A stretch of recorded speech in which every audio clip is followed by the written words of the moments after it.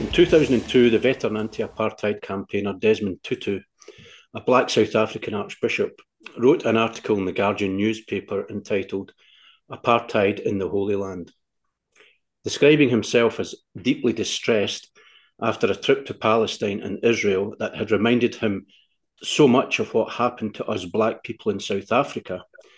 The Archbishop affirmed that Israel will never get true security and safety through oppressing another people. Welcome to another edition of the Ordinary Elite with me, John McGovern, and my colleague and campaigning lawyer, Mike Dailly. I thought, Mike, that passage from Archbishop Tutu was appropriate, given today we are joined by another man of the cloth, Father Jim Lawlor, who is a Catholic priest who serves a parish in Maryhill in Glasgow. So welcome to the show, Jim. Thanks very much. Good to be here.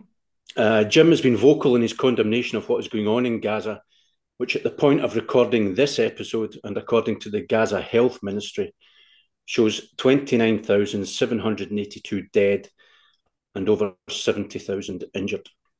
2/3 of the dead are believed to be either women or children. And this, Mike, is before the threatened Israeli bombardment of Rafah, where it is thought 1.5 million Palestinians are sheltering. No, absolutely, John. I mean, what's going on in Gaza is truly beyond belief and beyond the pale. I think we also need to bear in mind, in terms of the Gaza Strip itself, there's only 2.3 million Palestinians that live there. It's not that big, an area. So as you had said, having more than 29,000 people die in the Gaza Strip since this war began on the 7th of October last year is truly unbelievable. I understand from some reports that 2/3 of people who have died are children and women.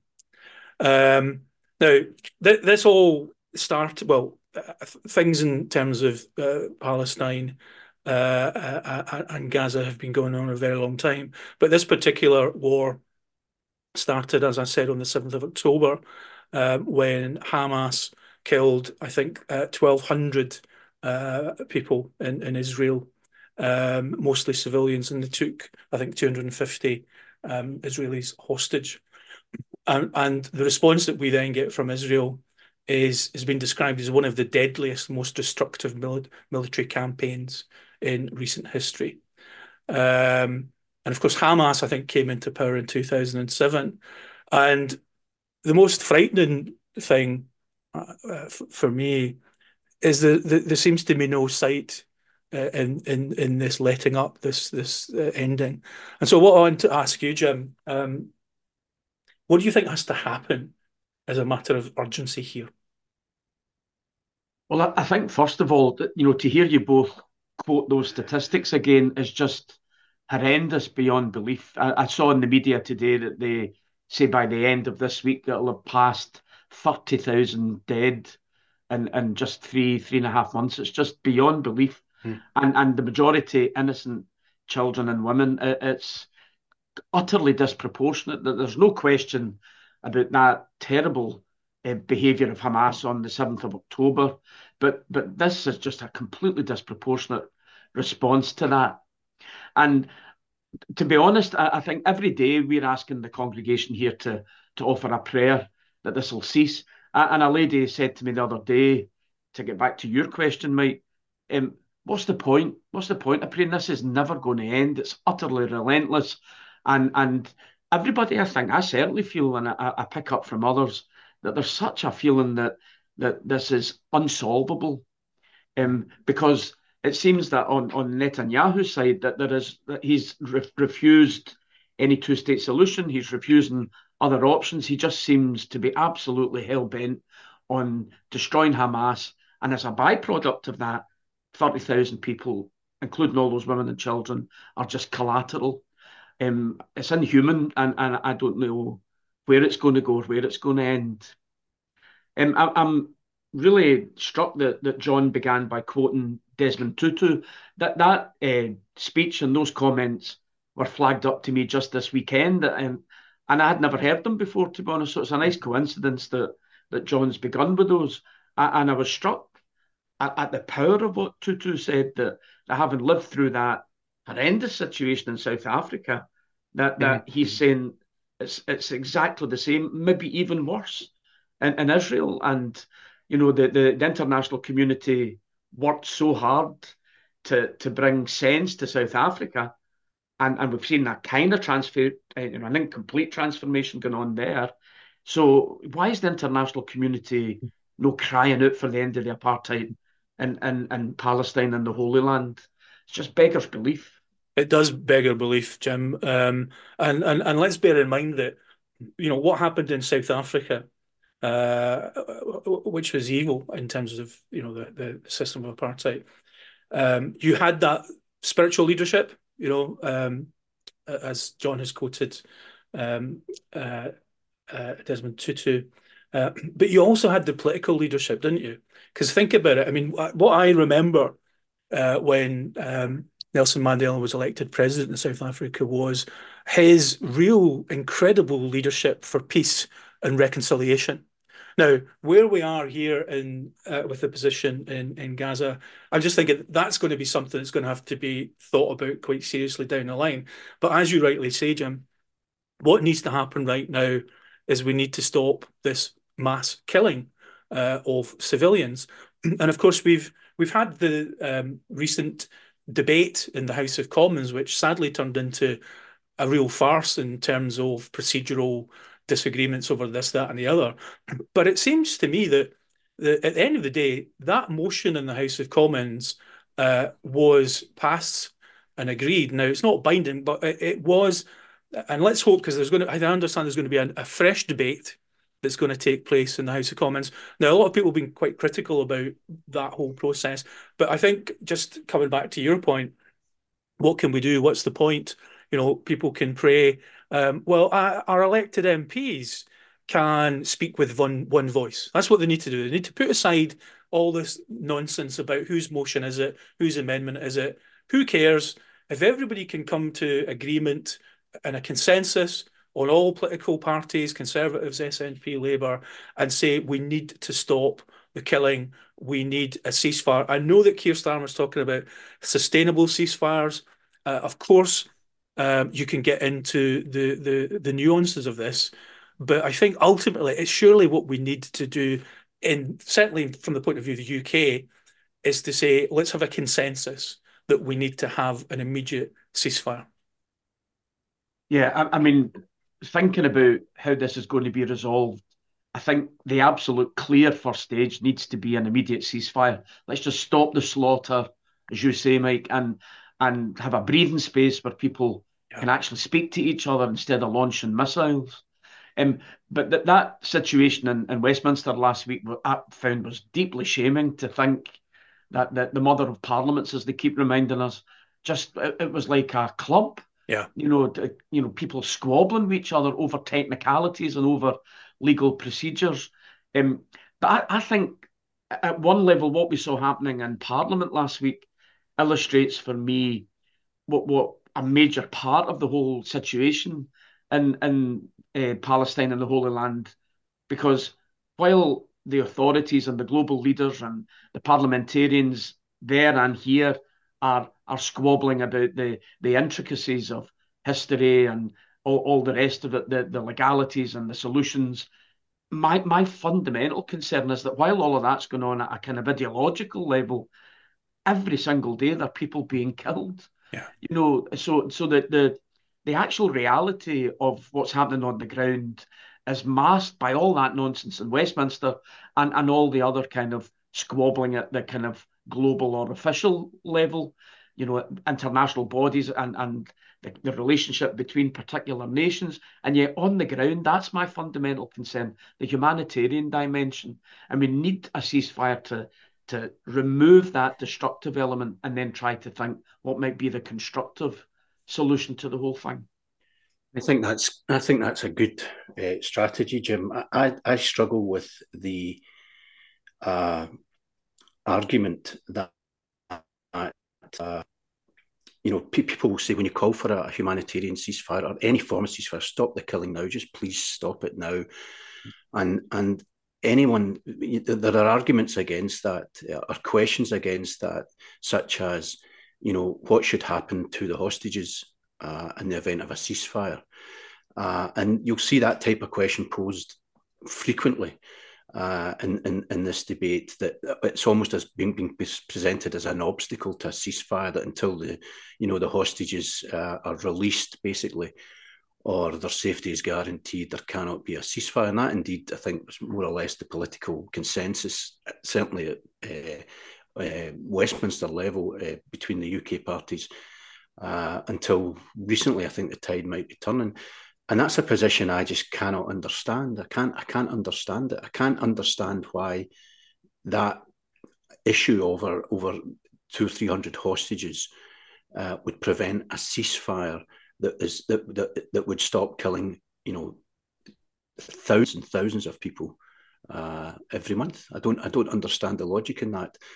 And so that being so, until that kind of argument is removed, then I'm kind of pessimistic about even getting a ceasefire. I read today that possibly there's a suggestion when Ramadan comes, I think it's in early March this year, then that might be a platform to allow a ceasefire. But I find it utterly depressing that the political powers that be in the United Kingdom cannot just basically morally say this killing has to stop and call for it and fight for it. I find it depressing that cannot be done. I suppose because of the way we operate here, and my context here in the parish, I'm fortunate that there's a kind of dialogue with the people who pass through here, and I'm constantly being reminded, and you're highlighting it again, John, that there is a kind of parallel humanitarian issue about those hostages. Clearly there are a couple of hundred families in a terrible situation, worrying about their loved ones, worrying if they're going to get out, worrying what kind of state they're in. But it goes back to that business of proportionality, that, a couple of hundred people being held hostage is terrible, surely, but to kill 30,000, and like you, I agree that the argument that a ceasefire cannot take place until they're all released is only going to delay it. It becomes an excuse to perpetuate the hostility. And I wonder if there were a ceasefire, would there be more opportunity, more likelihood that those hostages may be released, where a proper, sustainable ceasefire put in place really quickly. The proportionality argument for me has always, as a lawyer, resonated. And when the hostages were taken and effectively the bombing started back in October and up to Christmas, the line being spun by certainly by Israel and its supporters, and by, again, most of by the Labour Party here and by the Conservative Party here, was Israel has got a right to defend itself. So they would be killing thousands of people every week to defend themselves against hostages. 200 or 300 hostages have been taken, and we know how awful that is. But any lawyer will tell you that the concept of self-defence involves proportionality. It has to do that. And as soon as you provide a disproportionate response, then that of itself becomes a crime. And, the lack of any cohesive kind of understanding or willingness to tolerate that type of, or entertain that type of thought process, I found to be really frustrating. I don't actually think there's many in the kind of political elite that are arguing that anymore. I don't think there's anyone out there, and certainly in the UK political establishment, is still arguing that Israel is defending itself, because I think everybody knows and sees it has gone way, way, way beyond that. No, I would agree. I would see that. And I hope you both don't mind that, since John's mentioned approaching this as a lawyer, I think part of how I'm approaching this as a Christian, as a Catholic priest, because I think what it's also highlighted are massive worrying fault lines here in the UK, where one party is being slammed as being anti-Semitic, and even just right up to today, another party is being slammed as being Islamophobic. And really at the core of this, there is a horrendous tension between Jewish and Muslim people that's at the absolute melting pot of the whole conflict. And I worked for a wee while in Berlin as part of the ecumenical, the interchurch chaplaincy team. And because I was the newest and the youngest in, I was given responsibility for the Muslim prisoners to make sure that they, had their kind of prayer rites on a Friday and so on. And I got really pally with some of those lads and learned an awful lot about their tradition. And I was also taught by a Jewish lady that gave me a kind of insight into Judaism. So as a priest and as a kind of somebody who's been exposed in the best sense to Judaism and Islam, I have a great respect for both. But what we're seeing is a kind of ideological extremism on both sides. But I hope you don't mind if I also take the chance to say that while we're talking about the silence among politicians, or the at least the kind of fudginess about their condemnation, I have to say I'm quite exasperated about the silence of our Christian leaders as well. Certainly in my own tradition, in the Catholic Church, our bishops here in Scotland have not yet issued a strong enough statement to condemn what's happening. And when I spoke up a wee bit on our own live streaming system, I was astonished to hear the number of folk who got in touch with me to say that they have never heard the Gaza situation being mentioned, prayed for, or condemned in their churches, which I just think is a... Why do you think that is, Jim? Why do you think the Catholic hierarchy are holding back? Well, I don't know. I think maybe there's a fear among us, given the kind of mess that exists in the Catholic Church in so many ways, and our own mishandling of our own internal stuff, that there is a fear in general about putting our heads above the parapet a wee bit. But it's a moral imperative to, whenever you see what's going on there, to stand back and say nothing is to become complicit. And I despair that we haven't been strong enough, whatever reasons the bishops have not spoken out. My own bishop here in Glasgow made a comment and has supported, the petition for a ceasefire and so on. But they're public figures with a bit more clout who could and ought, I think, be much more explicit about their condemnation and encouraging the Catholic community to be much, much more vocal in its support. And I mean, SCIAF has already launched humanitarian campaign. They've launched an online petition to Rishi Sunak for a ceasefire, but it's not been promoted as robustly as it could be.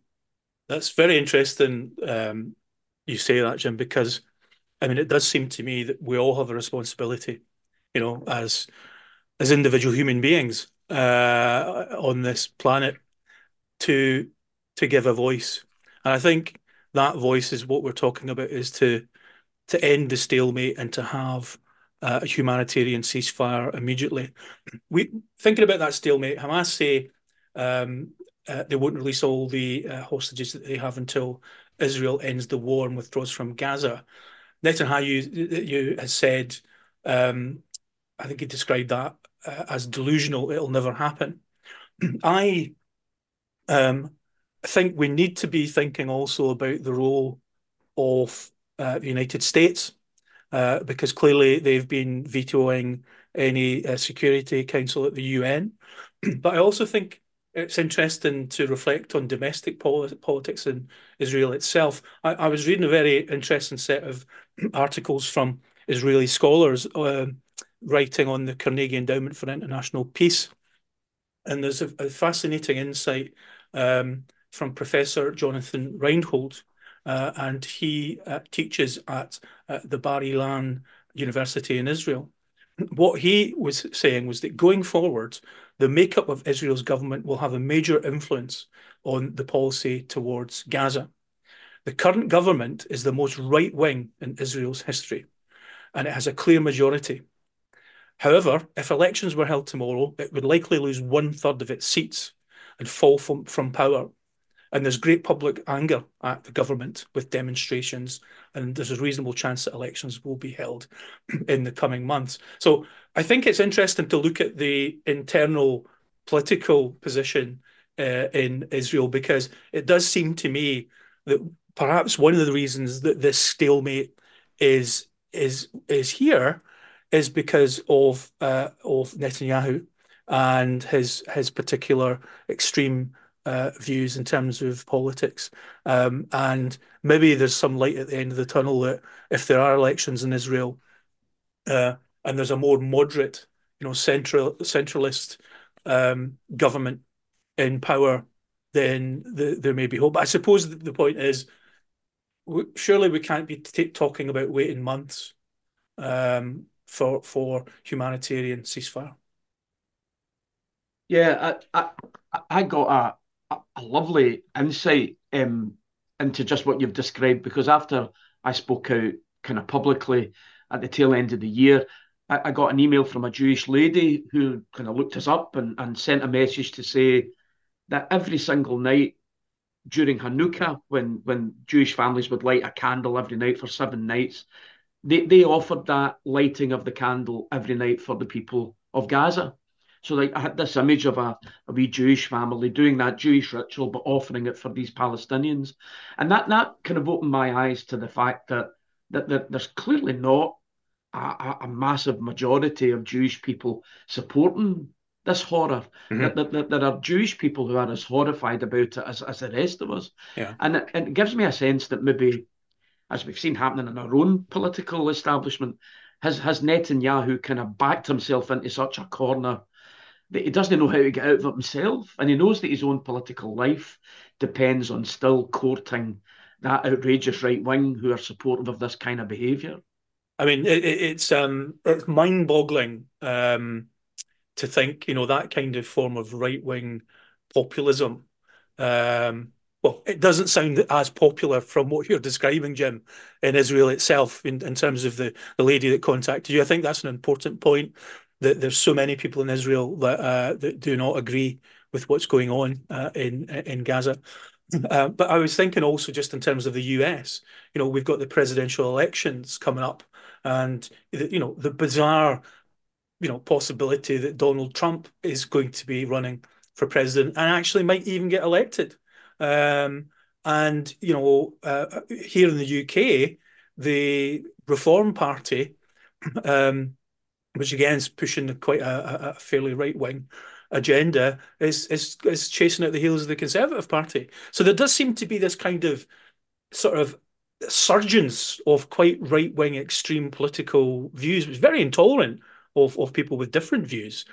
And just to come back to the observations of Professor Reinhold over in Israel, one of the scenarios that he said is possible in the next few months, if there are elections, that there could be a centrist government led by the former Defence Minister Benny Gantz, with a broad coalition that would exclude the far right and Netanyahu.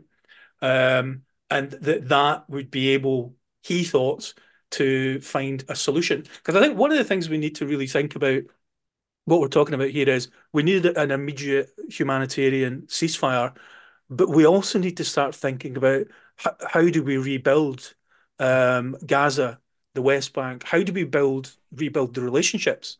Because I think if Netanyahu stays in power, the danger is that he doesn't agree to a two-state solution. Just about everybody else does, but he doesn't. He doesn't see any role, I think, for the Palestinian Authority in Gaza. So, I mean, we're at this kind of position where we have to think about how does this whole situation, firstly, surely be resolved as a matter of, you talked about the moral imperative, Jim. Absolutely agree. We need to stop the killing right now. But how do we then approach finding that kind of peace and reconciliation down the line that happened in South Africa? Like, one of the reasons, if I can come in, I kind of opened with the analogy to apartheid South Africa. It was because of what you've actually just mentioned about US policy on this, because I'm old enough to remember apartheid South Africa and remember its collapse. And I also remember Joe Biden as a congressman in the 80s in America, speaking out quite strongly against apartheid and speaking out strongly in support of Mandela. And what I think was one of the catalysts for change in apartheid South Africa was the US Congress turned. It turned and it eventually voted for sanctions against South Africa, and that in turn was a kind of domino effect. And then the Berlin Wall fell, and all these kind of factors. But ultimately, there was a caucus of political will in America that grew to the extent that it forced the president's hand to reverse policy on South Africa. And once that happened, it was dog days for that regime. And I've just read a really interesting book by an Australian Jewish journalist called Anthony Loewenstein. It's called The Palestine Laboratory. And he basically, it's a fascinating book in the sense that he explains how Israel over the years, and in particular now with drone technology and spyware technology, exports these technologies all over the world, believe it or not, to the UK, obviously, to America, to some of its neighbouring Arab countries. And it's technology that is used to effectively contain what it believes to be terrorist threats from whatever source they may come from. I mean, it sells it to Iran, for example, this technology, and that through doing that, it courts international support, and it receives international support, and that the guinea pig for the development of all this technology was Palestine. That's where the book's called The Palestine Laboratory. That's where they tested all this technology on the people of Palestine. The spyware technology on their phones, etc. And his argument really is that they court international support through a huge arms export industry as well, and that until international opinion turns, then effectively Israel will continue to occupy and will continue to dominate Palestine. And he also mentions that he feels that international support, not just among the Jewish diaspora outside Israel, but in the non-Jewish kind of world, is beginning to turn against Israel, generally speaking. And that, I think from the lessons of apartheid, that it will take that type of international kind of pressure, probably by people like you and I and many like us, to force our politicians to change. I think that's the conclusion that he arrives at, and I'd be interested in hearing what either of you think about that. Yeah. It's interesting that you mentioned the kind of using the Palestinians as a kind of laboratory, and using it to promote and develop that software and so on. That when I came across that Tutu speech and comments over the weekend, that there's a commentator on social media who was one of his advisors, a Jewish man, Nisreen Kufash, and in his comments at the weekend, I was blown away that he said that the apartheid in Palestine is worse than it was in South Africa, because at least in South Africa, the black population were needed as the workforce, but that in fact Netanyahu doesn't need the Palestinians as a workforce, so they are regarded as disposable. Yeah. He wants the land more than the people. No value, it's the land, exactly. Yeah. And of course that's defended by a whole kind of misinterpretation religiously, the chosen people in a chosen land or in a promised land, to the exclusion of anybody else who lives there. But that's a whole other kind of theological dimension of the debate. But it's I can't agree more that there is a turning in the general population and in the general kind of opinion, but that's also marred by the fact that every time a criticism is aired, then you immediately are attacked as anti-Semitic. And I find that really disturbing, that you cannot criticise without then being accused of being racist yourself, and it becomes a real frustration. There's that great line, isn't there, that Israel's the country that occupies another country, but wants sympathy for doing so. Yeah, absolutely. Sorry, on you go, mate. No, I was just going to say I think both of you have made really insightful observations in relation to what we can draw from the apartheid in South Africa and how it's different.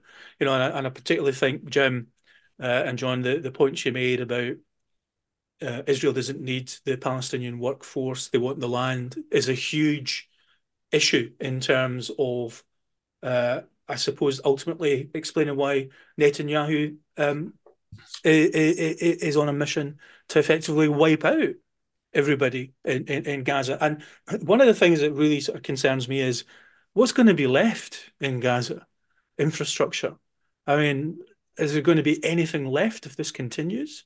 It's just absolutely appalling. And if we think about the position, for example, that the ANC in South Africa were in, I mean, I'm old enough to remember in the 80s, Margaret Thatcher, decrying them as a terrorist group, as I recall, and Nelson Mandela being not treated as he is treated now, as a hero. The Conservatives back then regarded him as the problem. And they've tried to reinvent history, I guess. But I distinctly remember, I mean, effectively, these are terrorists. No, they're not. The people that are fighting for basic human dignity.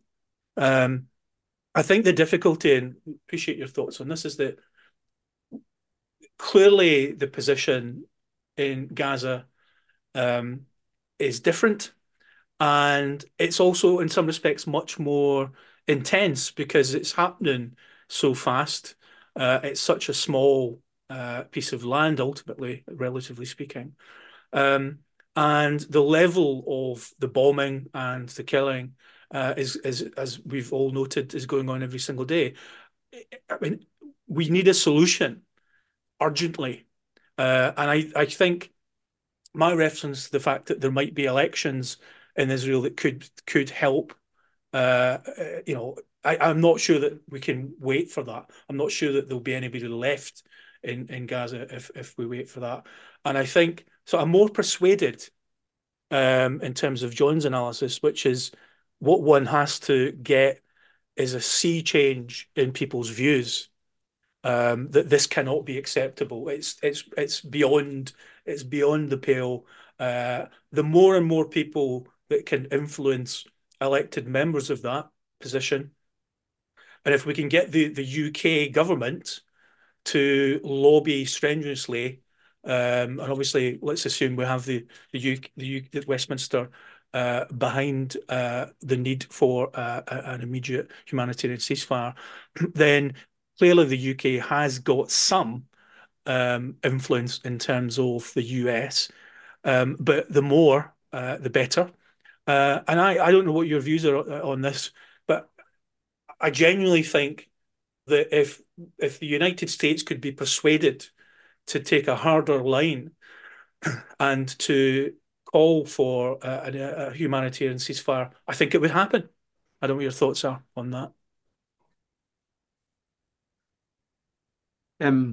Well, I'm heartened to hear that that the elections in Israel are fairly imminent, and that could bring about some change. But I totally agree that it's not quick enough. Given that every single day there are people dying, even like Rishi Sunak has now finally said it's too much. Yes. I mean, one death is too much in my book. 30,000 is horrendous. But again, I need to go back, Mike, to that kind of humanitarian dimension that given what we saw in Westminster last week and the farce around that, it would make you despair a wee bit about the political process in general. What we're seeing in the United States, it's like a circus sometimes when you look in on that. Do we really need to wait till these politicians are converted, even though, and it may just be the constituency of people that I kind of mix with, but I do detect that nobody has ever said to me it's a good thing what's happening in Gaza. Everybody, the public opinion is this needs to stop, but that there seems to be a block somewhere, whether it's intellectually or economically or something, but there's a block among those who've got the power and the will to say enough and to use the power that's at their disposal in Westminster or elsewhere. I mean, Canada and Australia have already come out and changed their views and have been very vocal in condemning the situation. I just can't fathom why the US and ourselves haven't yet. It's interesting, Jim, because in some respects you could say that Westminster is almost like a bit of a zombie parliament. And what I mean by that is public opinion has shifted so much. Look at the polls. The Tories' vote has completely collapsed. I mean, they are, they're not long for this for their seats, and I get the impression from what I've read, from scholars in Israel, that that's the same position in Israel. That Netanyahu is in the same position as, say, maybe Rishi Sunak, in that actually his support amongst the public has collapsed.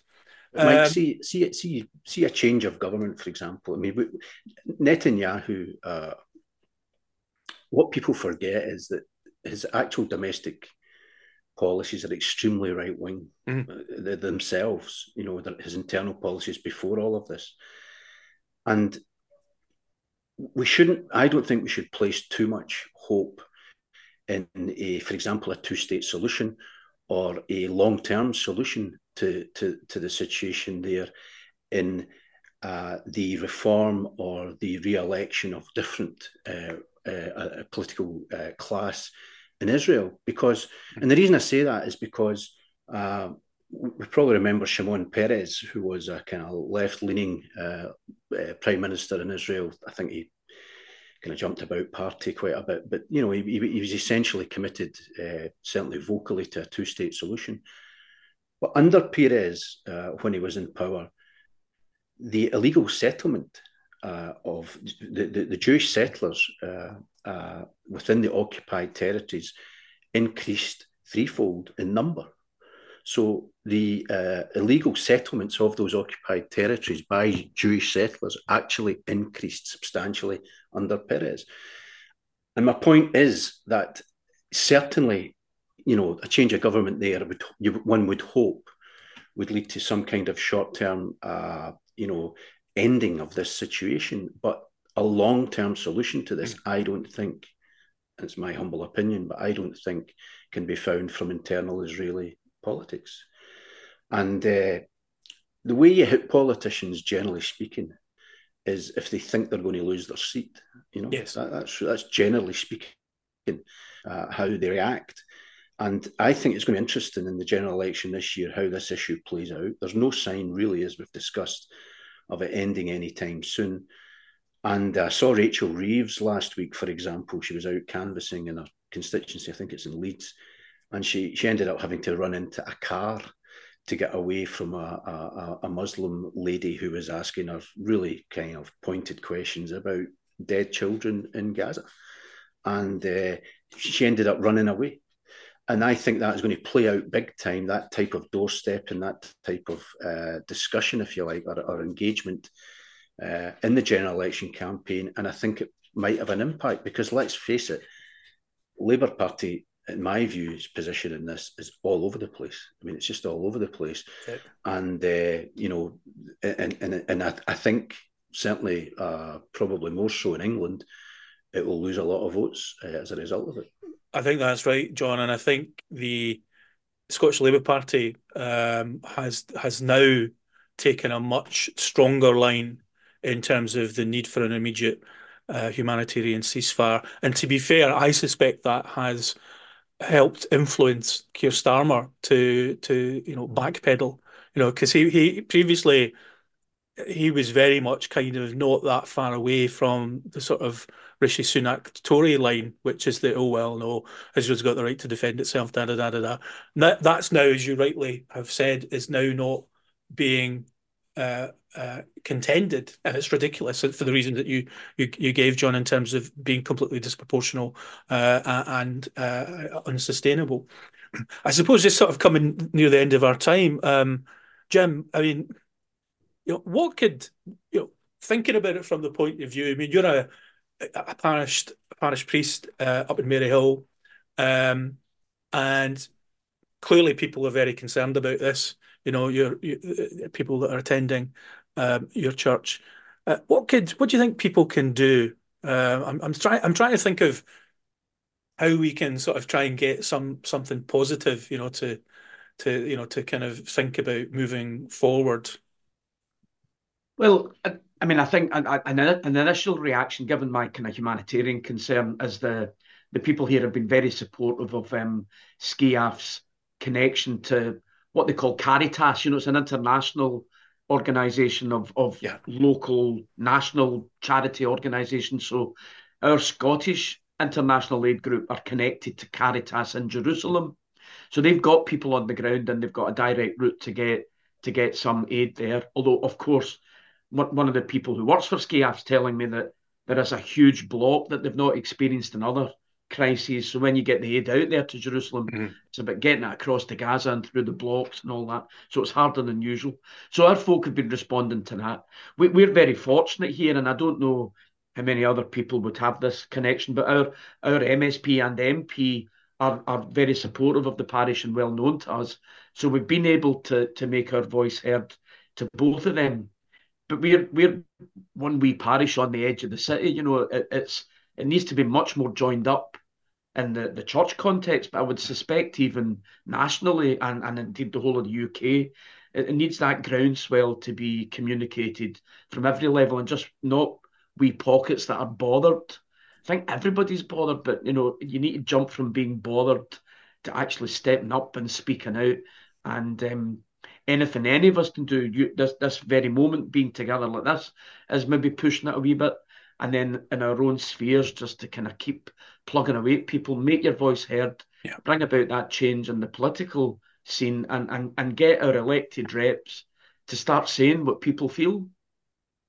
Well, thanks so much, Jim. I mean, I genuinely believe that, the more people that give a voice, the better. The more people that call for an immediate humanitarian ceasefire, then there's more chance that we'll persuade those in positions of elected power to push that very strongly. So thanks so much for taking the time to speak to us. It's been really insightful. No, good to be here. Thanks to you both. Thanks for the invitation.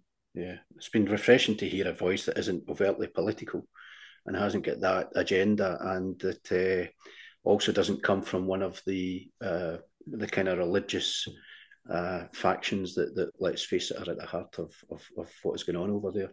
Yeah. So really refreshing, and thanks for your time, John. Thank you. Thank you.